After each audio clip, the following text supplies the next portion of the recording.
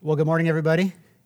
I just want to take a minute to pile on to what Jerry just said there, because baptism is a way that we profess our faith. It's not means of salvation, like we're not saved because we're baptized, but it's a way of showing our salvation. In other words, we like to say it's an outward symbol of an inward decision we've made to follow Jesus. But it's also a command. Baptism is a command from Jesus. In fact, for a large part of his ministry, the message of Jesus became repent and be baptized for the forgiveness of sin. Like those two things came together. Repentance and baptism were kind of two sides of the same coin. The idea here was that baptism was an immediate response to our own decision to follow Jesus. And so, as Jerry said, some of you in the room were probably baptized as infants by your parents. And I don't want to make light of that. I don't want to say that's not important, because it is. Thank God for parents who want their kids to grow up with a faith background. That's awesome that they did that. But still, it's not a personal response from you to your own faith, right? Does that make sense? And so I think it's important that if that's where you are and you think, well, I'm baptized because I was baptized as an infant, you need to think about and pray about making that decision to come forth and come public with your faith. At the same time, there are people who have come to Christ in the last months or even years, and you've grown in your faith, and you started giving and you started serving, and maybe you even started leading in a ministry or leading in a small group, and now you kind of think, well, gosh, I don't want to get baptized now. It's kind of too late, because people are going to think I'm weird. They already think I'm a Christian. So what's going to happen? Well, I just want to encourage you not to let the fear of what other people will think stop you from doing what God says is right. And then at the same time, there's a third group, and I think that third group is kind of people who have come to their faith recently in the last weeks or months, and you think, well, you know what? I just want to get my life together first, and then I'll be baptized.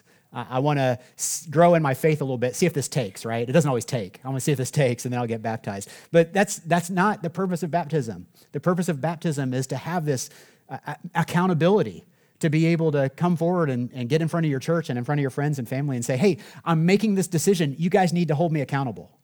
And so I'm just going to say, if you're in one of those groups or any other group that you think you need to be baptized, I'm going to echo Jerry's permission. You have my permission to get up now and leave and go talk to him about being baptized. We want to make sure that that you're doing the right thing and we're not holding you back from making that profession for yourself.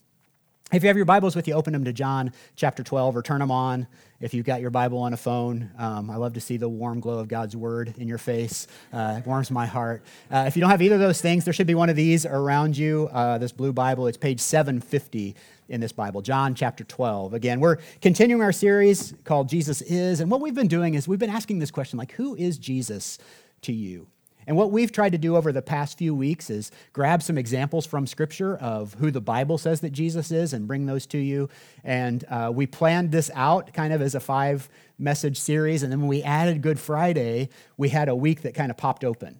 And we didn't have something specific that we wanted to preach about this week. And I was so excited because this is a message I've been wanting to bring our church for a long time. And so I hope that you like it, or no, I hope that you hate it. You'll probably hate it. And that's good, because when we hate things, they start to grind on us, don't they?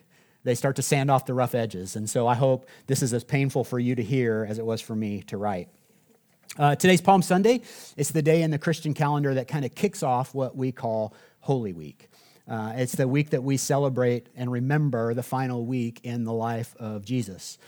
So Palm Sunday traditionally remembers the day that Jesus rode into Jerusalem on his way to the cross. And so he's riding in to celebrate the Passover in Jerusalem. He rides into a raucous welcome. You remember, you may know this story. He's riding on a donkey, actually on the colt of a donkey, the Bible tells us, not on a horse like a king typically would. And we see this story captured in a few places in Scripture, but we're going to look specifically at John's account from John chapter 12. But before we do that, I want to set it up by looking at what we talked about last week. And so if you missed last week, I'm going to catch you up in 2 minutes or less. If you were here last week, it'll be a great review anyway. Jesus came to this place outside of Jerusalem, a town called Bethany. And he had friends that lived there, his friends Mary and Martha and Lazarus. And he came there in this instance specifically because he heard his friend Lazarus was sick and dying. And in fact, by the time Jesus arrived at Bethany, you may remember, Lazarus was already dead and had been for 4 days. And so Jesus gets there, he takes his disciples, he sees the hurt in Lazarus' sister's eyes, He talks to them. He consoles them. He sees the hurt and hears the cries of the people around Lazarus, and he decides to raise Lazarus from the dead. Now, Jesus had done some really cool miracles before, but this was kind of the coup de grace of his ministry. This was the really great miracle that not only capped off all the other miracles that he had done, but kind of foreshadowed what was going to happen in the next few weeks with his own resurrection, right? But for the people around who didn't know that, like to defeat death itself, that was a big deal. And the Bible tells us there were many witnesses who saw that happen. And Kevin Russell was here last week, and he talked about this message or this story. And one of the things I loved about his message was he reminded us that it wasn't really about Lazarus at all. That in fact, we don't even hear from Lazarus ever again. We don't know what happened to him because we don't hear from him, but we do know that he eventually died again, don't we? How do we know that? Well, because he's not here, right? We don't see a lot of 2,000-year-old guys walking around. And so we think he would probably be on the Willard Scott portion of the Today Show, right? If Lazarus was still here. Lazarus celebrates his 2,000th birthday today, everybody. Tell Lazarus happy birthday. Anybody remember Willard Scott? Am I showing my age here? Okay. Sorry about that. But we don't know what happened to Lazarus after this, but we do know what happened to Jesus after this because we see that in Scripture. And so immediately after Lazarus is raised from the dead, what we hear is that many of the people that saw this happen start following Jesus. They become believers in who he is. That many people, the Bible says, started to follow him, but a few were kind of ticked off. And they went to the Pharisees or the religious leaders to tell on him, basically to say, hey, this Jesus, here's what he did. And it's for that reason, that's the primary reason, that's the last straw in the mind of the Pharisees. It's the raising of Lazarus that made them decide to kill Jesus. That's what John tells us. And so Jesus goes into hiding. He goes off to this village called Ephraim. Now, Ephraim is named after one of the sons of Jacob. It's a tribe of Israel, but this town is a place about 13 miles northeast of Jerusalem, and it's at altitude. It's up on a hilltop, so you can kind of see the valley all around you, so you're alert to threats, and so it's a great place to hide out. So Jesus is there until the time for Passover comes. And Passover is a festival that all the Israelites celebrate. They celebrated for hundreds of years, and they celebrated the fact that when they were held captive by the Egyptians, that God protected them and passed over them as he killed off the Egyptians so that they could escape. So God preserved his own people by taking someone else's life, and they celebrate that in Passover. And that's what Jesus is coming into Jerusalem to celebrate. So we're going to pick up in John chapter 12, verse 12. If you have your Bibles open there, John 12:12. The next day, the great crowd that had come for the festival heard that Jesus was on his way to Jerusalem. They took palm branches and went out to meet him, shouting, Hosanna, blessed is he who comes in the name of the Lord. Blessed is the King of Israel. Now I'm going to stop our passage right there for just a minute because I want to give you a glimpse of the significance of this, the fact that they greeted him with palm branches. Why palm branches? This is a really important part of the story because palm branches in ancient Palestine represented peace and triumph and victory. So they're basically waving these branches at Jesus, exclaiming that he's going to bring triumph and victory and peace. And that word, Hosanna, you may know that word. You may have sang that word before. That word means salvation or save us. And linguists who study ancient languages would tell us that there's kind of an immediacy to this idea of Hosanna. So that maybe the best translation is save us now. So just put this picture together. You've got Jesus riding into town on this little baby donkey, not at all what you expect. And then these people are waving palm branches saying, there is the king who's going to bring victory and triumph and peace to us. Jesus, save us now. Bring peace and victory and triumph. So who are the people that are in the crowd? Well, John tells us just a couple of verses later in verse 17. He says, now the crowd that was with him when he called Lazarus from the tomb and raised him from the dead continued to spread the word, and many people, because they had heard he performed this sign, went out to meet him. So in this crowd, we have disciples, yes. We have the men and women who have followed Jesus, and they have helped fund his ministry. They've helped lead him. They've seen him perform miracles. They kind of know what they're getting, right, in Jesus. They know who he is. But then there are these other people who had heard the rumors or who had seen the miracles, and they believed they were getting a king who was going to restore Israel to military prominence, that he was going to bring triumph and victory over their oppressors. In fact, many scholars believe that there were actually no palm trees growing in Jerusalem at the time this happened. There are palm trees there today, but they were imported from Jericho, which is about 25 miles away. And which means that the people who saw Jesus raise Lazarus from the dead and heard that he was going to Passover would have gone 25 miles out of their way, likely, to grab palm branches to bring them into the city to wave them at Jesus. In other words, what I'm trying to say is this was not a spontaneous event. This is something that was planned and hoped for and expected, knowing that he was coming into the Passover to anoint him, to proclaim him as king. But probably not the kind of king that Jesus had in mind. They only knew what Jesus could do. Many of the people in this crowd didn't really know who he was, right? I mean, if you watch a man raise somebody from the dead, and you've got this idea in your mind that the king is coming, who's going to be a great military leader, you immediately think, how great will that be on the battlefield? Right? Like if a soldier on our battlefield on our side dies, Jesus just raised him back from the dead. I mean, we don't need an endless supply of soldiers to fight this war. We got 10 guys, and Jesus just keeps bringing them back and bringing them back and bringing them back. I mean, that's a great kind of king to have if you're going into battle. And healing people, really great skill to have, right?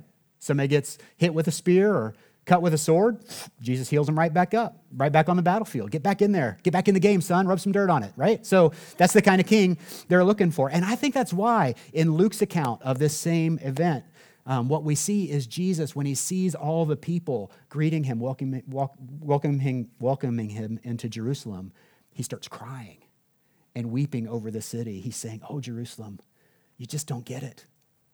You just don't understand. I didn't come for vengeance. I came for love.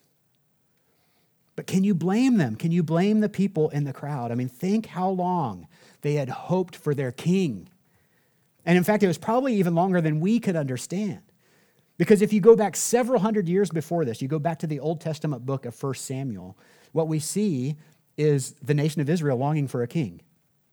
They had, up until this time, been led by judges. Judges were men and women that were appointed by God. They were often prophets, so they could hear the word of God, but they would also help decide disputes. See, Israel lived in pretty good harmony for the most part, especially compared to nations around them, because they had this shared idea of right and wrong, this law that was given to them. And so they kind of lived in harmony, but when they had disputes, they would raise it to a judge. The judge would decide, and these judges became the prominent leaders. Well, Samuel is one of those men, and Samuel is also a prophet of God. He speaks to the Lord. And eventually, the oppression starts to close in on the nation of Israel. They're surrounded by their enemies on all sides, and they come to Samuel. The people of Israel come to Samuel and say, we want a king. All those nations out there, they all have a king, and they're strong, and they're powerful, and we need a king who will be strong and powerful for us. And Samuel, who's a great man of God, goes before the Lord, and he prays, and he cries out to God, and he says, God, they want a king. What should I do? And God responds to Samuel and says, Samuel, these are my people, and I love them, and I really wish they would let me be their king. He says, but Samuel, they're not rejecting you. They're rejecting me. They're rejecting God. So go give them what they want. Go give them a king. Isn't sometimes our worst punishment when God gives us exactly what we ask for? You ever have that happen in your life, that you think you know the right thing, and so you pray for that over and over and over again, and just like the persistent widow, you feel like God eventually says, all right, fine, I get it. I give up. And then you get exactly what you've asked for, and then down the line you go, oh, crap. Why did I ask for that? Why didn't I just trust that his will was better? Why did I think that my ways were higher than his ways? He tells me that are not in Scripture, right? In those moments, we just kind of go, oh, what was I doing? And I think that's where we find Israel after this. So God gives them a king, this king named Saul. And I got to tell you, if you were casting a movie and you were looking for a king, you would pick Saul. He's the guy. He's tall. He's a head taller than everybody else. He's handsome. He's strong. He's a great warrior. He looks perfect for the part. But he turns out to be a disaster as king. So the first time we see Saul in 1 Samuel, he is looking for some donkeys. his dad's donkeys have escaped, and we see Saul roaming in the countryside, and while he's looking for donkeys. And while this happens, Samuel is over here talking to God, and God says, hey, go find this man. You're going to anoint him as king. And so Saul's looking all over. He looks for 3 days. He can't find these donkeys, and he comes into the town where Samuel's staying, and somebody tells him there's a man of God that can tell you where your donkeys are. And so he goes to Samuel and he says, hey, I'm looking for my donkeys. Somebody says, you know where they are. And Samuel says, well, don't worry about your donkeys, but let me tell you this. God has appointed you to be the king of Israel. And Saul's like, well, that's not really what I signed up for, but that's cool. Okay. And then he goes on to be king. And at first he's a good king, but then he turns out to be a disaster. And they should have known that, because you should never choose as king a man who can't even find his own donkeys. I just let you finish that joke. He starts to follow Jesus, or starts to follow God, but then eventually his selfishness takes over. His own desires become stronger than desiring to satisfy God, and his ability to protect and rule the people is gone, because he doesn't have their interest at heart anymore. And so next, God appoints a different man to be king, a man by the name of David, and David is a good king. The Bible calls David a man after God's own heart. And he's not perfect by any stretch of the imagination, but he's a good king, and he's constantly seeking God, and he's praying, and he's worshiping, and he's giving thanks, and the nation of Israel prospers under David. And because of the faithfulness of David, and because of the grace of God and the favor of God on the nation of Israel, God says that David will always have a descendant on the throne. By the way, did you know that Jesus was descended from the line of David? And now he walks the earth hundreds of years later. Jesus is walking the earth hundreds of years later. And the people of Israel are once again under oppression. They're under the brutal rule of the Roman Empire, surrounded by their enemies. They're strangers in their own land. And now they think that maybe, just maybe, this Jesus is the king we've always wanted. In fact, just look at Luke's account of this, what we call the triumphal entry. In Luke 19:38, they say, blessed is the king who comes in the name of the Lord, peace in heaven and glory in the highest. Peace in heaven and glory in the highest. Does that sound familiar to anybody? You know, I think the last time I read a phrase like that was at Christmas. Do you remember that in Luke 2? Luke 2, when the angels appear to the shepherds and they say this, they say, glory to God in highest heaven, and on earth peace to those on whom his favor rests. This is a chorus of angels singing this about Jesus. And now, 30-some years later, as he rides into Jerusalem, this chorus of people are proclaiming him as king and saying the same thing. But what kind of king? I mean, that's the question we all need to answer, right? What kind of king did Jesus come to be? It seems that everybody wanted a little something different from King Jesus. There were those people that wanted the military king, and I'm guessing that some of the disciples are probably in that group, because we see the disciples ask later, they ask this question, Lord, are you now going to restore Israel to prominence? Like they want this military king, this king who's going to come in and crush their oppressors and crush the Roman Empire. In fact, later in this week, we see this very famous story. I mean, even if you don't know your scripture very well, if you're new to Christianity or you're just checking Jesus out, you probably know that the guy who betrayed Jesus to the Pharisees, to the rulers, was a man named Judas, right? And Judas was a follower of Jesus, followed him for much of his ministry, and then in the end gave him up for 30 pieces of silver. And we often say, you know, that Judas was a greedy man, that he was tired of following Jesus, maybe that he just wanted the money or whatever it was. But a lot of scholars believe that Judas wasn't trying to give Jesus up to have him killed, but instead was trying to advance this military agenda. That Judas wanted to see the kingdom restored to Israel, and he knew what Jesus could do because he'd walked with him for so long, and he'd seen the miracles, and he'd seen the power of the Holy Spirit that was available to Jesus, and that some people believe that he turned Jesus over to the rulers as his way of saying, Jesus, get out there, get out on your stage, go show them what you can do, like to advance that military rule, because he knew the power that was available to Jesus. So there's that group. Now the Romans were asking a different question. If you watch his trial over this week, we know that Judas gives up Jesus to the leaders. He gets tried before the Roman Empire because the Romans had rule over Israel at that time. And he goes before a man named Pontius Pilate, who's the governor in this area. And they're asking a different question. They're asking this question, are you the king of the Jews? That's what they want to know. See, there's this group of people that are living among the Romans, and they're kind of weird. They look different. They talk different. They have their own language. They worship only one God, which is kind of strange. And they have their own like code of conduct. And so they're wanting to know, are you the king of those people? Because we already have our own king. Like Caesar is our king. So what kind of king are you? And in fact, even after the trial, on the way to the cross, they laughed at him and they ridiculed him. They spat at him and they thrust a crown on his head, not a crown of gold, but a crown of thorns. And they put a sign over Jesus' head that said, King of the Jews. Right? That's the kind of king that they thought Jesus was. And that sign, that infuriated the Pharisees, or the leaders, the religious leaders of the day. See, they didn't believe that Jesus was king of the Jews. They wanted the Romans to write, don't write king of the Jews there. He's not king of the Jews. Right, he claims to be the king of the Jews. That's what you should write. See, the Pharisees, they were okay with Jesus being the leader of this like ragtag band of fishermen. That's cool if you want to lead them. But when you start drawing normal people, normal Jews into your fold, when you start gathering a following that's bigger than our following, well, we've got to do something about that. We're going to have to get rid of that guy. That was a little too much. And what we see in this story, even in the last week of Jesus' life, is that everyone wanted something different from King Jesus. And that may seem crazy to you, especially with 2,000 years of hindsight. If you're sitting here and you're a Christian and you're in this room and you think, man, why didn't they just get it? But the truth is this. Don't we all want something different from Jesus?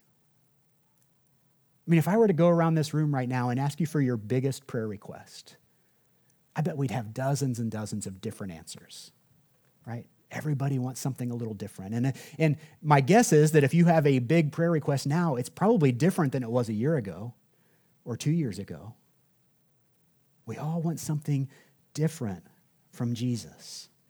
So we can shake our heads and tusk at the Israelites all we want, but we probably just need to admit that a lot of times what we really want is a God, a king who's created in our own image. Right? We just like Saul was. We want to be able to design a God or design a king, design a savior who meets all of our needs, who believes what we already believe. And the way that often plays out is that when we come to a hard teaching of Jesus or we come to a hard part of Scripture, it's something difficult we don't agree with, instead of allowing it to change us and shape us, which is what we should do, right? When we come to a hard teaching, if we believe that what's in this book is true, and that it was said by a guy that we believe to be the king and the savior of the world, shouldn't we just go, oh, I guess I need to change my thinking about that? But instead of doing that, what we sometimes do is we just ignore that. Hey, you know what? Just skip that page. Let's don't read this section right here. Let's just cut it. Let's don't teach this section right here because we don't really understand it. We don't really think it says what we wanted to say. So let's find a different verse that says something that we already believe because we want a king who's designed in our own image. So that command can't be right because that doesn't sound very compassionate. Or when he said this, I think he really meant that. That's kind of what he meant. And as a result of this, call it this selective kingship. The result of that is in the end, when we decide to let Jesus be ruler over our lives, we let him reign over some parts and then ask him to stay out of some parts. Like I want Jesus to guide my job search, but keep him out of my sex life. Or I want Jesus to be present in my marriage, but he needs to stay out of my pocketbook. Or I want friends who follow Jesus, but I still want to be able to gossip when I want to. Or I want your politics to align with Jesus, but when I see something that he says that doesn't agree with my politics, I'm just going to ignore that part. Is this starting to hurt anybody yet? Because it hurt me as I was writing it out. How about this? I want to marry a godly person, but until I meet him or her, I'm just going to play around a little bit. How about this? I want my kids to follow Jesus, but I don't want to be their example. I'm not talking about if you're just coming to your faith, if you're just learning who Jesus is, it's natural, okay? Hear me out. It's natural to trust Jesus with part of your life and see how he does with that. And then start to give it over to him. But what happens sometimes is those of us who have been following Jesus for years and years, and we would claim to be Christians and we claim that Jesus is the center of our life, and then we see something in Scripture or something he says that we don't agree with, that we knock it out of our lives, we ignore it, or we allow Jesus to be king over part of our heart, right? We want our kind of king, and that's explicitly not the kind of king that Jesus came to be.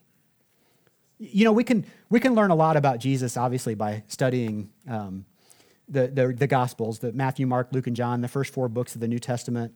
They're really helpful, really useful for us to understand like who Jesus is. They have 4 different accounts of his life, but we can learn even more by reading in the Old Testament what are called messianic prophecies. These are passages in the Old Testament that are said to be about the Messiah who was to come. And there are hundreds of these prophecies in the Old Testament. Some scholars say as few as 191. Some say as many as over 400. But the truth is that as we read them, we see that Jesus in his humanity fulfilled them all.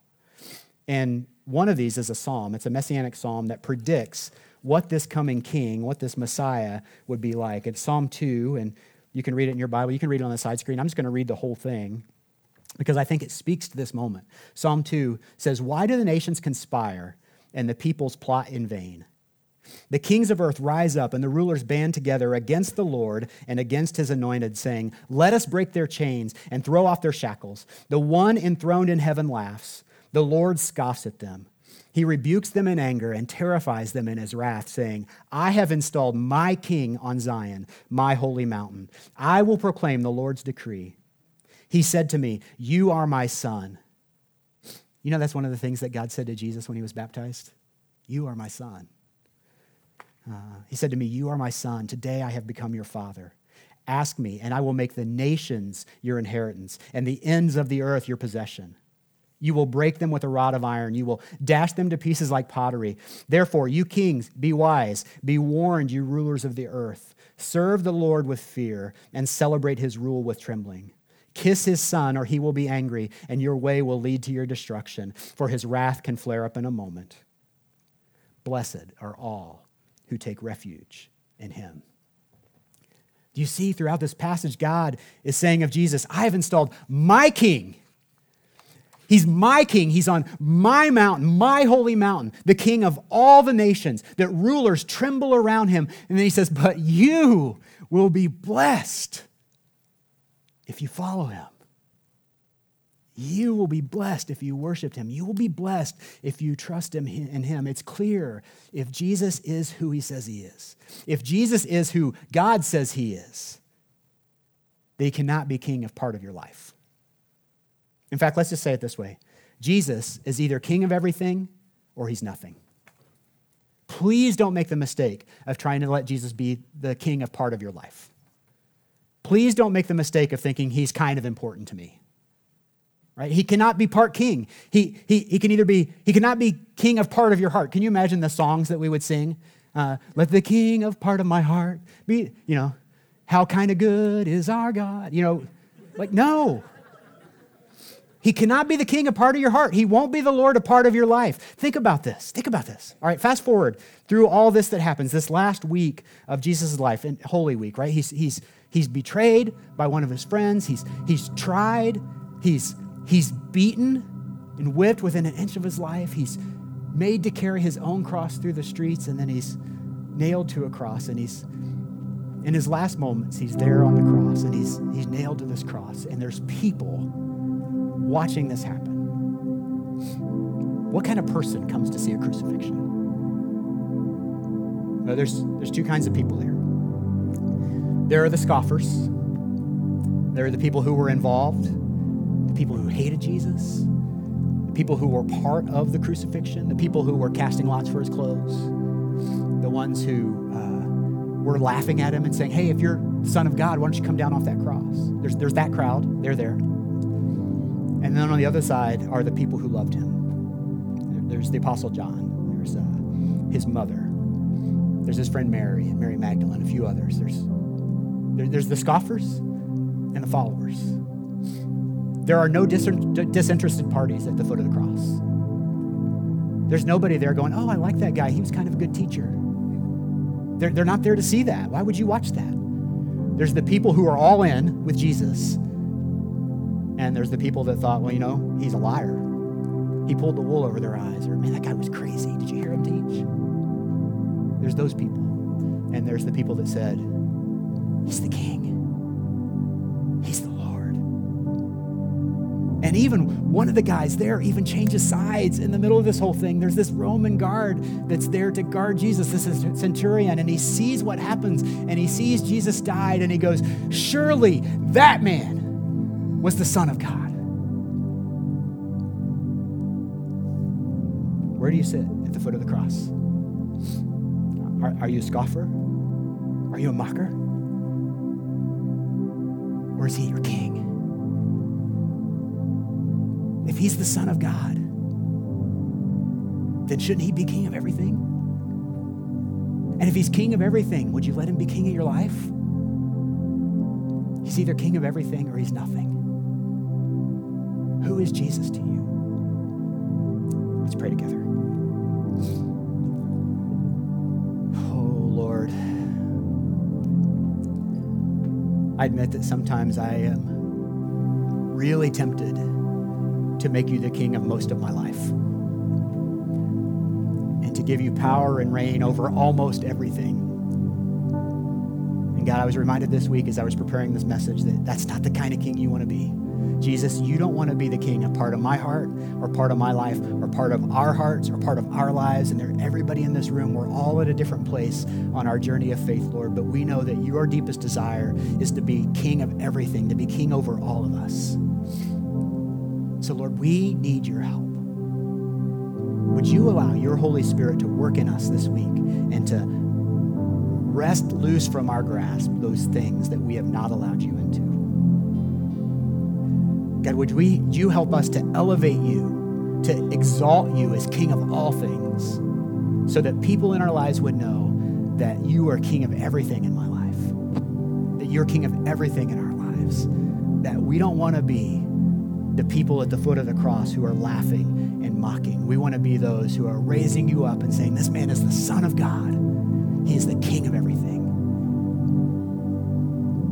God, we come before you now and we worship you because of who you are. Pray these things in Jesus' name.